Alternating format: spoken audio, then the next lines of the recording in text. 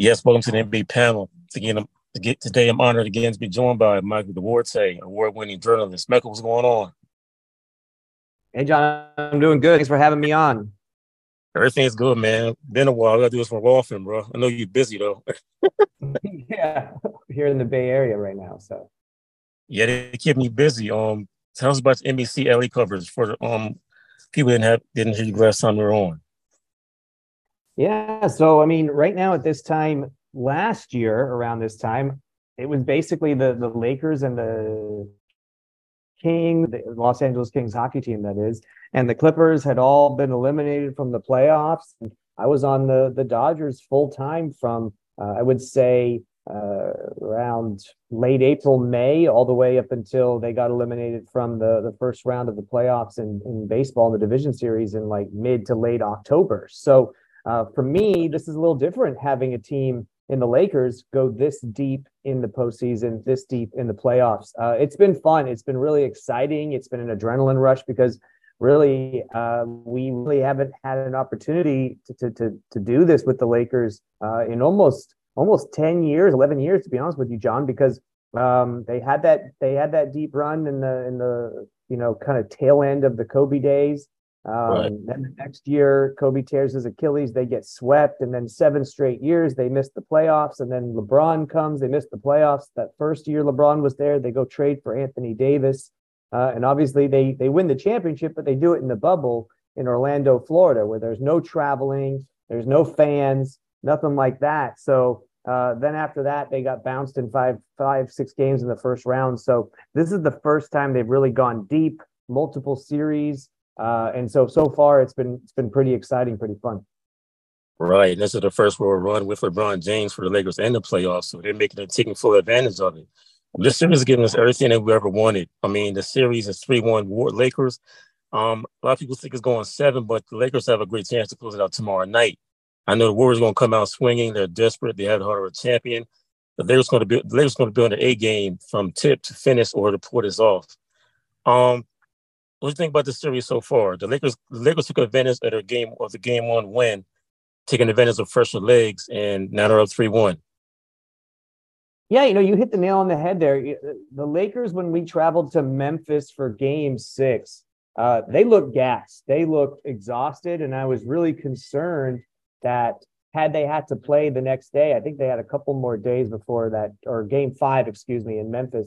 I think they had a couple more days between game 5 and game 6. And had they had to play like right away the next day, then I think it would have been maybe difficult for the Lakers to recover. We're talking guys like LeBron James, who are 38 years old in their 20th season, having to take a 4-hour flight out of LA to Memphis. And then you're talking a 2-hour time difference. So it's really a 6-hour time change. It was kind of a nightmare when you're flying commercial, like myself and some of the other media members. So it was difficult for them, and they looked out of gas in that game 5 blowout loss to Memphis. But they knew that if they could take care of home court, win Right. game 6 at home, go undefeated on the year, put the Grizzlies out of their misery, that they would have 3 extra days to rest and heal up. And for Anthony Davis hip injury, that was huge to get that extra rest. Whereas the Golden State Warriors had to play a game 7 against Sacramento. Now, I know their travel time is like less than an hour by bus or car, or however they're doing it. So it wasn't that big of a deal for them. But for the Lakers, they knew it was good, and not to have to go back to Memphis, where the Grizzlies had the best home court advantage in the entire NBA this season. So that was crucial, and you hit the nail on the head. They were the fresher team, the fresher legs in that game 1 matchup. And what I saw, I don't know if this is what you, but in that game 1, what I saw was a Lakers team that was the more aggressive team from tip-off. They attacked the paint with more vigor and regularity than the Warriors, who seemed fine just settling back and shooting threes the whole time. And I know that's their game, and then the Lakers' game is to attack the paint. And I know they took advantage of the matchup nightmare for the Warriors, that is Anthony Davis, Right. just an unstoppable guy to try to contain. But the big looked at box score and the stats was the Lakers shot 23 more free throws than the Warriors in that game. That was a very, very large discrepancy. that I thought was one of the reasons, as you mentioned, they had the fresher legs. They were able to attack more. And when you are a more aggressive team, the more attacking team, and this is in any sport, John, this could be hockey, football, whatever, you tend to get calls from the referees going your way. Even in boxing, things like that. You're the aggressor. You're the one taking it to your opponent. You're not the one shying away and hiding and retreating a little bit. And so the Lakers got all the calls. They got to the free throw line more. And that extra 23 free throws they shot obviously was huge for them in a 5-point victory. And at the end of that game, we saw Jordan Poole miss a 30-foot three-pointer with 11 seconds left the shot clock, which I don't know. I know that's what the Warriors do, but I think people had the same concern you did, which is that ain't Steph Curry shooting the 30-footer, which would have been more comfortable. Or even Klay Thompson, take a couple dribbles and make that a 24-foot three, and maybe you hit it, or look for a better shot because you still had 11 seconds left. But the reason I bring that up to you, John, is because Jordan Poole, he disappears faster than my paycheck come tax season, right? I don't know where he's been this series after that game one miss, where he got dragged on social media, I might add. I don't know if you saw the Carlton memes from Fresh Prince of Bel-Air when he takes the ball from Will and shoots the half-court shot. Yes. They all put Jordan Poole's face on it for that shot. Yeah. So he was getting dragged in the comments, man. And he has absolutely disappeared in that series since then. So I expected the Warriors to respond like champions in game two. And I saw this in game two in Memphis as well. It's like the Lakers, they come there to get one. And when they get the first one, they're content on, all right, if we can't blow this team out in, say, the first half, we're not going to exert the energy. We're going to save it because we did what we need to do. And now we can go back and get some home cooking, sleep in our own bed and things like that. Now, game three was similar to game one in the sense that the Lakers, again, were the more aggressive team. They attacked the paint. They got all the free throws and a huge disparity in the free throws again. And I figured that in game four, we would not see that happen. That game four, it'd be much closely called. Scott Foster was refereeing. I thought we would see a much tighter game, a much closer game that would come down to the wire, which of course we did. And to finally kind of wrap up what you were saying, Steph Curry making some of the mistakes that he made at the end of that game, despite having a triple-double, despite an amazing performance. He had a timeout to throw the ball out of bounds on that final possession instead of calling a timeout. Was just not something you would see from a veteran, superstar, four-time champion like Steph Curry. The mistake Draymond made at the end of the game on that turnover, that Anthony Davis jumped because LeBron James told him to float out to the corner to guard Klay. All just some mistakes that you just don't see a champion make. And now they're in a situation where their back is to the wall. And the last thing I'll say on this, John, this doesn't feel like, that Thunder series where they came back 3-1 in the past, where maybe they were the better team and something just happened late. This seems like the Lakers are the better team for most of the series. And whether it happens in 6 games or not, it almost seems inevitable. And the last thing I'll say is a source of mine who's with the Warriors, and I'll pull up their text to me now, said, and this is from a Warriors player, the locker room right now is really frustrated. There's a lot of finger pointing and there's a lot of drama. And that's not a good sign if you're the champs right now. But I do think they'll win this game tonight, or depending on when we record this podcast, Wednesday night. I do think they'll win it, and I think it'll go back to LA where the Lakers will probably finish it off in 6. Yeah, if it does go back to LA, which we both agree on, I think they have to finish that game in game 6. You don't want to go back to Golden State for game 7 with Klay Thompson and Steph Curry, where they can erupt and get hot at any game. The turnovers were very key, very key. And Draymond Green, when he gets the rebound and goes downhill, I think he plays out of control sometimes. We've seen a couple plays where he jumped in the air and lost control, had nothing to do with it. That was a turnover right there. But Draymond and LeBron James going downhill are 2 different people. And LeBron James, year 20, I love the way he's playing. He's picking his positions. He's picking his spots and trusting his teammates. We haven't seen this part of LeBron for a lighter part of his career, but he's trusting his teammates. And Austin Reeves is playing out of his mind. and timely. Yeah, and he's got the assignment, John, of guarding Steph Curry. That is a tall task for, a sophomore player like Austin Reeves to have to guard arguably the greatest shooter in the history of the NBA and a guy who on offense never stops moving. He's just Right. so fluid. You have to chase him all day long. People I saw on social media and on Twitter and who were watching the game, fans were saying that Austin Reeves' legs looked tired, especially on some of the free throws he shot in games 3 and 4. And I was saying, well, yeah, if you have to chase Steph Curry around for 3 hours for 4 straight games now, Yes. your legs would be tired too. But here's the thing we're seeing, right? And you hit the nail on the head again, talking about LeBron James trusting his teammates. Obviously, we all saw the Lakers go to their go-to guy in crunch time, Lonnie Walker the fourth, the guy who Right. was Mr. DNP for most of the Yes. season and the playoffs. But obviously, he's their go-to guy, scoring 15 points in the fourth quarter off the bench.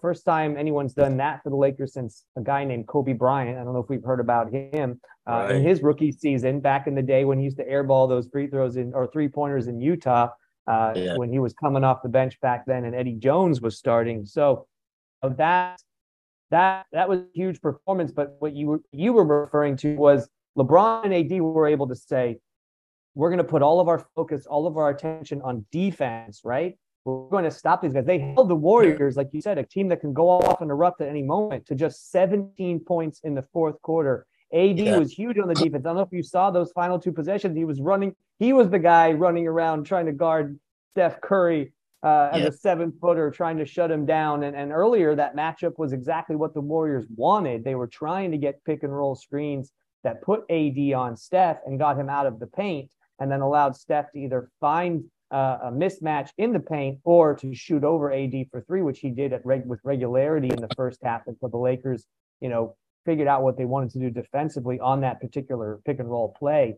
But that was the matchup the Warriors wanted. But AD did a great job locking down on defense. LeBron, great defense in that fourth quarter. And when you're so focused on defense like that, especially against the Golden State Warriors, it taxes you, it gasses you. And so to have Lonnie Walker step up with the scoring load and be that guy who had the confidence to shoot whenever he got the ball and to get the ball from LeBron was huge for the Lakers, because I don't think they win that game without Lonnie Walker. I just think the offense would have been too.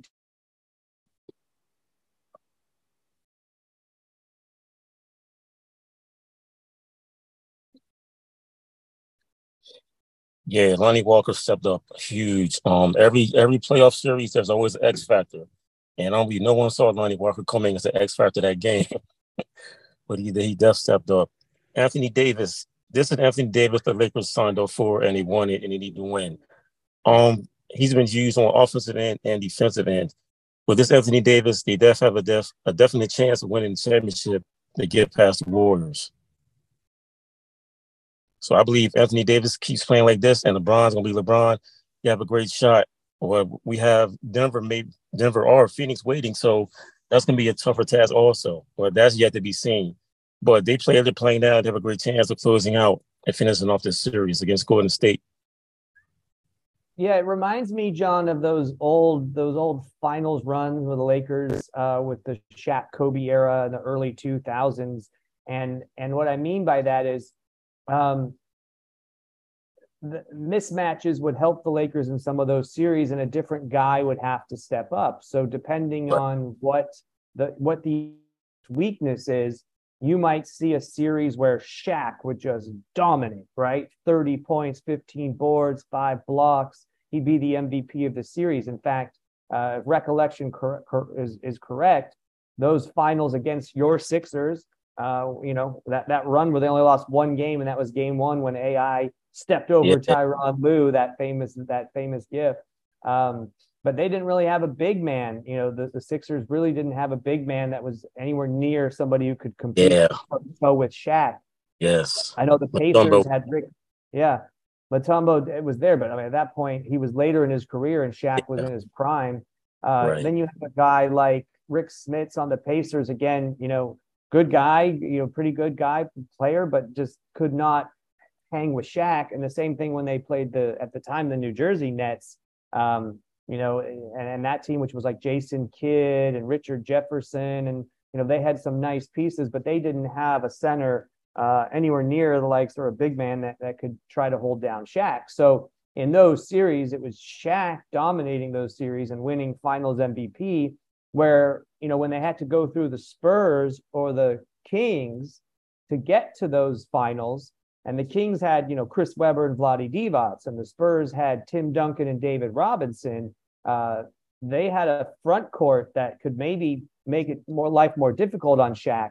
Those were the games Kobe Bryant needed to step up and be the MVP of those series. And so far for the Lakers against a Grizzlies team that didn't have Steven Adams and didn't have Damian Clark, their best big man, their 1-2 punch, it was much easier for the Lakers to go to Anthony Davis and let him dominate. Now you go to a Warriors team that, outside of Kevon Looney, who's just a rebound machine, but he's not a big man who can score and go on defense. And AD's making every big man they throw at them, including 6'9" Draymond Green, barbecue chicken right now. So AD needs to be as strong as in Long Island iced tea, as I like to say. And he needs to be the one to dominate this Golden State Warriors team, which is small.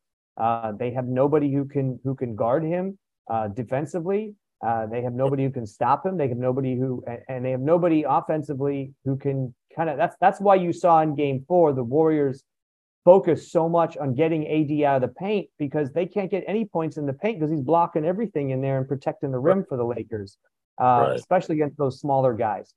Whether it's the Suns and DeAndre Ayton, or whether it's the Nuggets, and we all know who plays center for the Denver Nuggets, the 2-time MVP, should have been 3-time MVP, in my opinion, just if you look at the stats alone, but I'm glad Embiid got it, and Nikola Jokic. That's going to be a nightmare matchup for the Lakers now, because, those are guys who can at least make life a lot more difficult on AD, throw a bigger body at him. And so it's going to have to be LeBron James and some other guys in those series, depending on the matchup. It can't be AD dominating like we saw in the first 2 rounds. But whether it's Wednesday night in Game 5, or whether it's in Game 6 on Friday back in Los Angeles, which is what you and I think is going to happen, AD needs to be Rihanna and go work in the paint and on defense to protect the rim. And if he does that, then the Lakers should win the series and take on whether it's Denver or Phoenix in the next round. Yes, the Lakers went through a hell of a season. The pre-trade deadline, post deadline are totally different teams, and they had the good thing is they got health is a key during the playoffs, and they got their health issues out of the way early. Everyone's healthy now, and everyone's playing at the right level at the right time. And chemistry to win the playoffs at the right time, chemistry for winning. So that definitely can lead to the championship. Yeah, so absolutely. For me, covering the team, I never in my wildest dreams back in January, February, thought that this team would be 1 win away from the Western Conference Finals. Never in my wildest dreams. It did not appear at that time like they had the right pieces around LeBron James and Anthony Davis. They were sticking to this Russell Westbrook experiment, which even non-basketball purists, people who don't understand the game from an X and O's perspective, knew he was not a good fit alongside these first ballot Hall of Famers in Anthony Davis and LeBron James. And Russell Westbrook will probably be a first ballot Hall of Famer too, but he plays a completely different style than LeBron James and Anthroy Davis. And the one thing I was giving Darvin Ham, a rookie head coach who, in my opinion, has been outcoached at times throughout the regular season, throughout the postseason. Some of the rotations he's thrown out on the court have been questionable at best. So when you add that and his inexperience to the mix, it just did not look like this was a team that was going to make a deep postseason run or have a chance to contend. I do give Darvin Ham credit, though, for somehow getting Russell Westbrook after about the first 2 weeks of the season to buy in and come off the bench, because that was the only way he could fit in at all with this team, which is if he, wasn't in the starting lineup. Let LeBron and AD do what they do for the first 10 minutes of the game, and then they can go sit down and Westbrook can come in and do what he does, which is go 110 miles per hour at all times, all gas, no brakes, as they like to say, and play his style of ball. But they still didn't have shooters around LeBron and AD. They didn't Yes. have athleticism and length. They didn't have perimeter defending. It just seemed like a island of misfit toys pieced together that was just not going to Right. figure it out. At one point, I think they were 6 games below 500. They were in 13th place. So never in Yeah. my wildest dreams did I think this was going to happen. And all signs pointed to the fact that Rob Pelinka, the Lakers vice president of basketball operations and general manager, was calling teams to inquire about Westbrook and trying to trade Westbrook, but it seemed like nobody was willing to take on that contract, that albatross contract, $47 million this season that Westbrook had.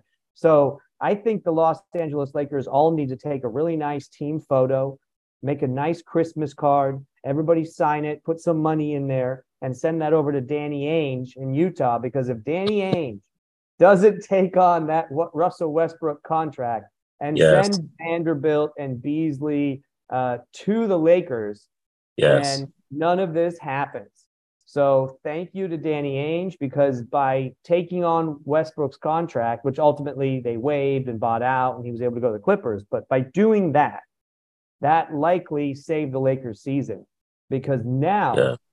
like you said, 6 guys went out at the deadline, 6 new guys came in. 6 guys on a 12-man team, John.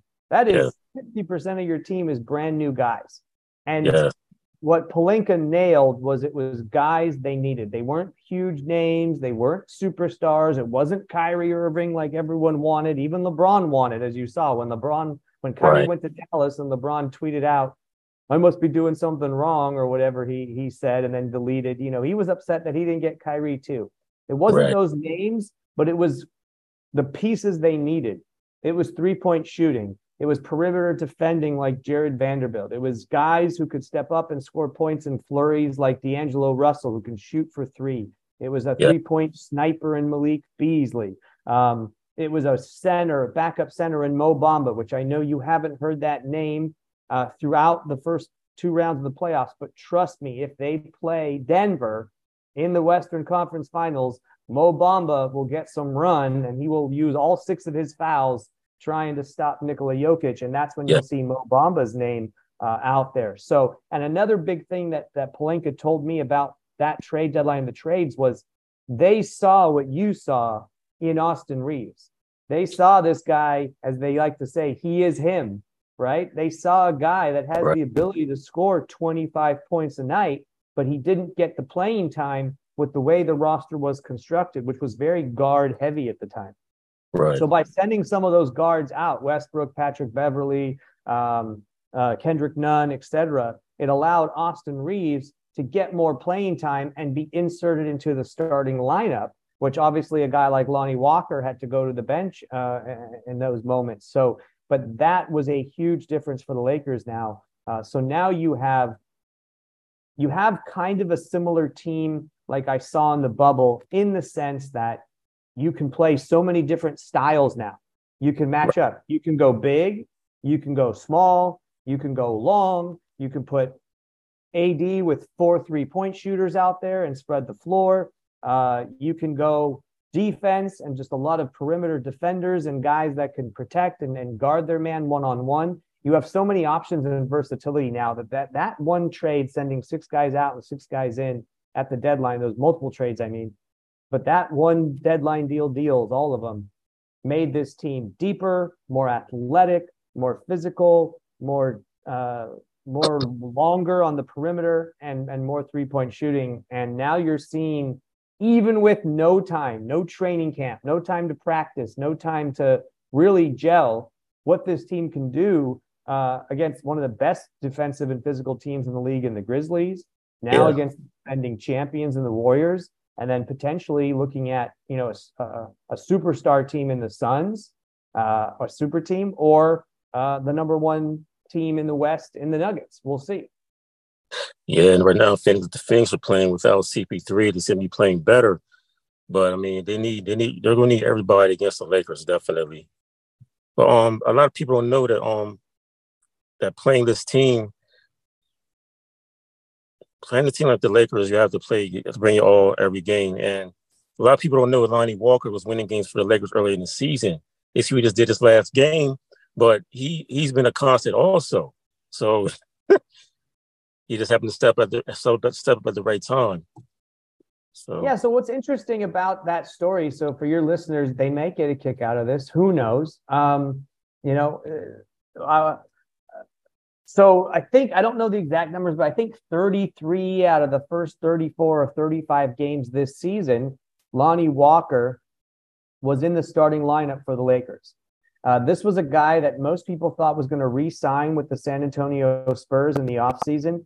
He took a chance and came to the Lakers. The Lakers were hoping he could fill the shoes of Malik Monk, who was having a great season with Sacramento. As you saw, he had a great playoff series with them. He was great for the Lakers last season when they didn't make the playoffs. They wanted to re-sign him, but they knew he was going to get paid. He was going to get that bag somewhere else. He did in Sacramento. So they needed somebody to pick up that role. An athletic guy, athletic defender, quick, speed, confident shooter, someone who can score points in bunches. They needed that, and they figured Lonnie Walker could be that guy. So they liked that signing in the offseason when he came with the Spurs. And when Russell Westbrook was taken out of the starting lineup to come off the bench, that's when Lonnie Walker was inserted to the starting lineup. And he started a lot of games for the Lakers. And it wasn't Lonnie's fault that the team just wasn't really ill-fitted for the talent they had and the goals that they had. You know, it wasn't his fault that, you know, Westbrook and Beverly and those guys just weren't good pieces for LeBron and AD. So once the trade deadline came and Lonnie got hurt midway through the season and he, you know, went to the bench for a bit, was trying to get back healthy again. He got back healthy, but by the time he got back healthy again, John, the trade deadline had come and now you have 6 new pieces. And what you need to do when you make a trade like that is you need to play the new guys as much as you can with the different lineups and rosters you can assemble if you're Darvin Ham, because you need to know what you have come playoff time. You need to see how those pieces fit together.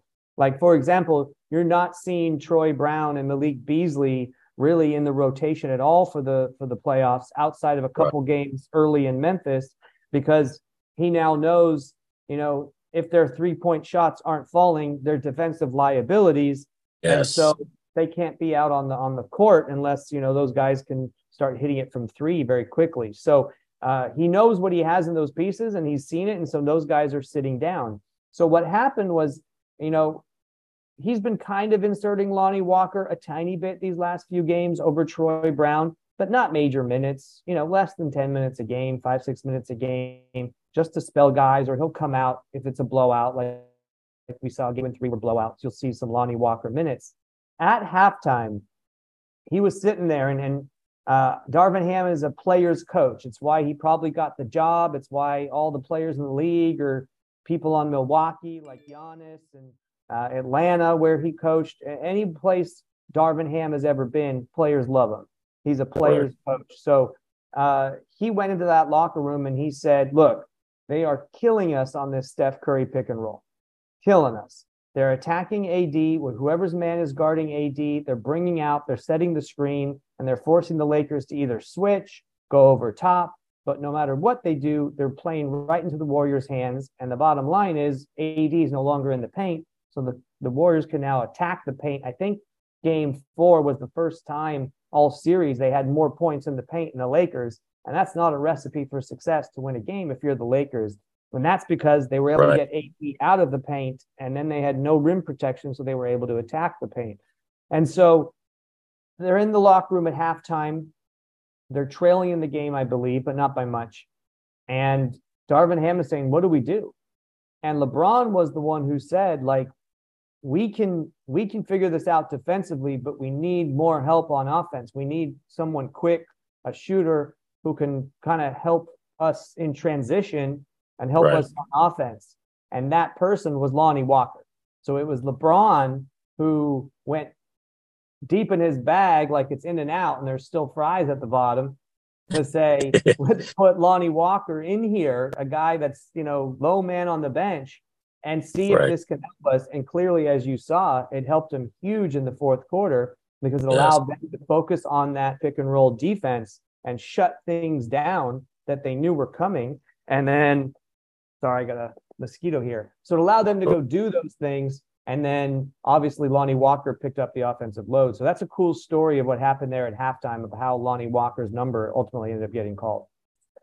Yeah, Lonnie Walker has all around game. He has a lot of people see highlights, high flying dunks, but he proved it in game 5. Game 4 that he's a one. He does an overall game.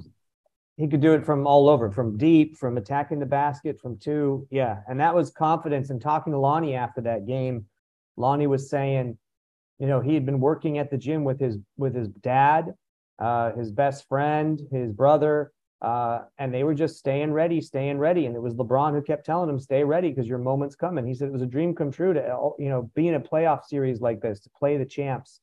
He just needed an opportunity, and he got that opportunity. Now, that may not come again. That may be his 15 minutes of fame, those 15 points, or they might need him again in another matchup late in the series or something. We'll see. But it doesn't. That kind of proves to you it doesn't matter with your number 1 on the depth chart or number 15. If you stay ready, depending on the matchup, depending on the moment, your number could get called, and you have to be ready to shine in that moment. Definitely. Michael, always a pleasure speaking with you. Thanks for your time again.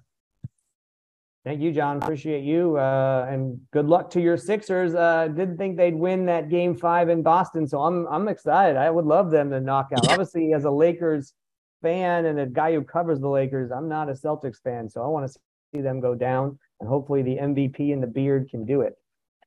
Yeah, with a great mess up with Jimmy Butler and the Miami Heat. That's going to be a series of Sixers and the Miami Heat. We already know Jimmy Butler was on Sixers previously.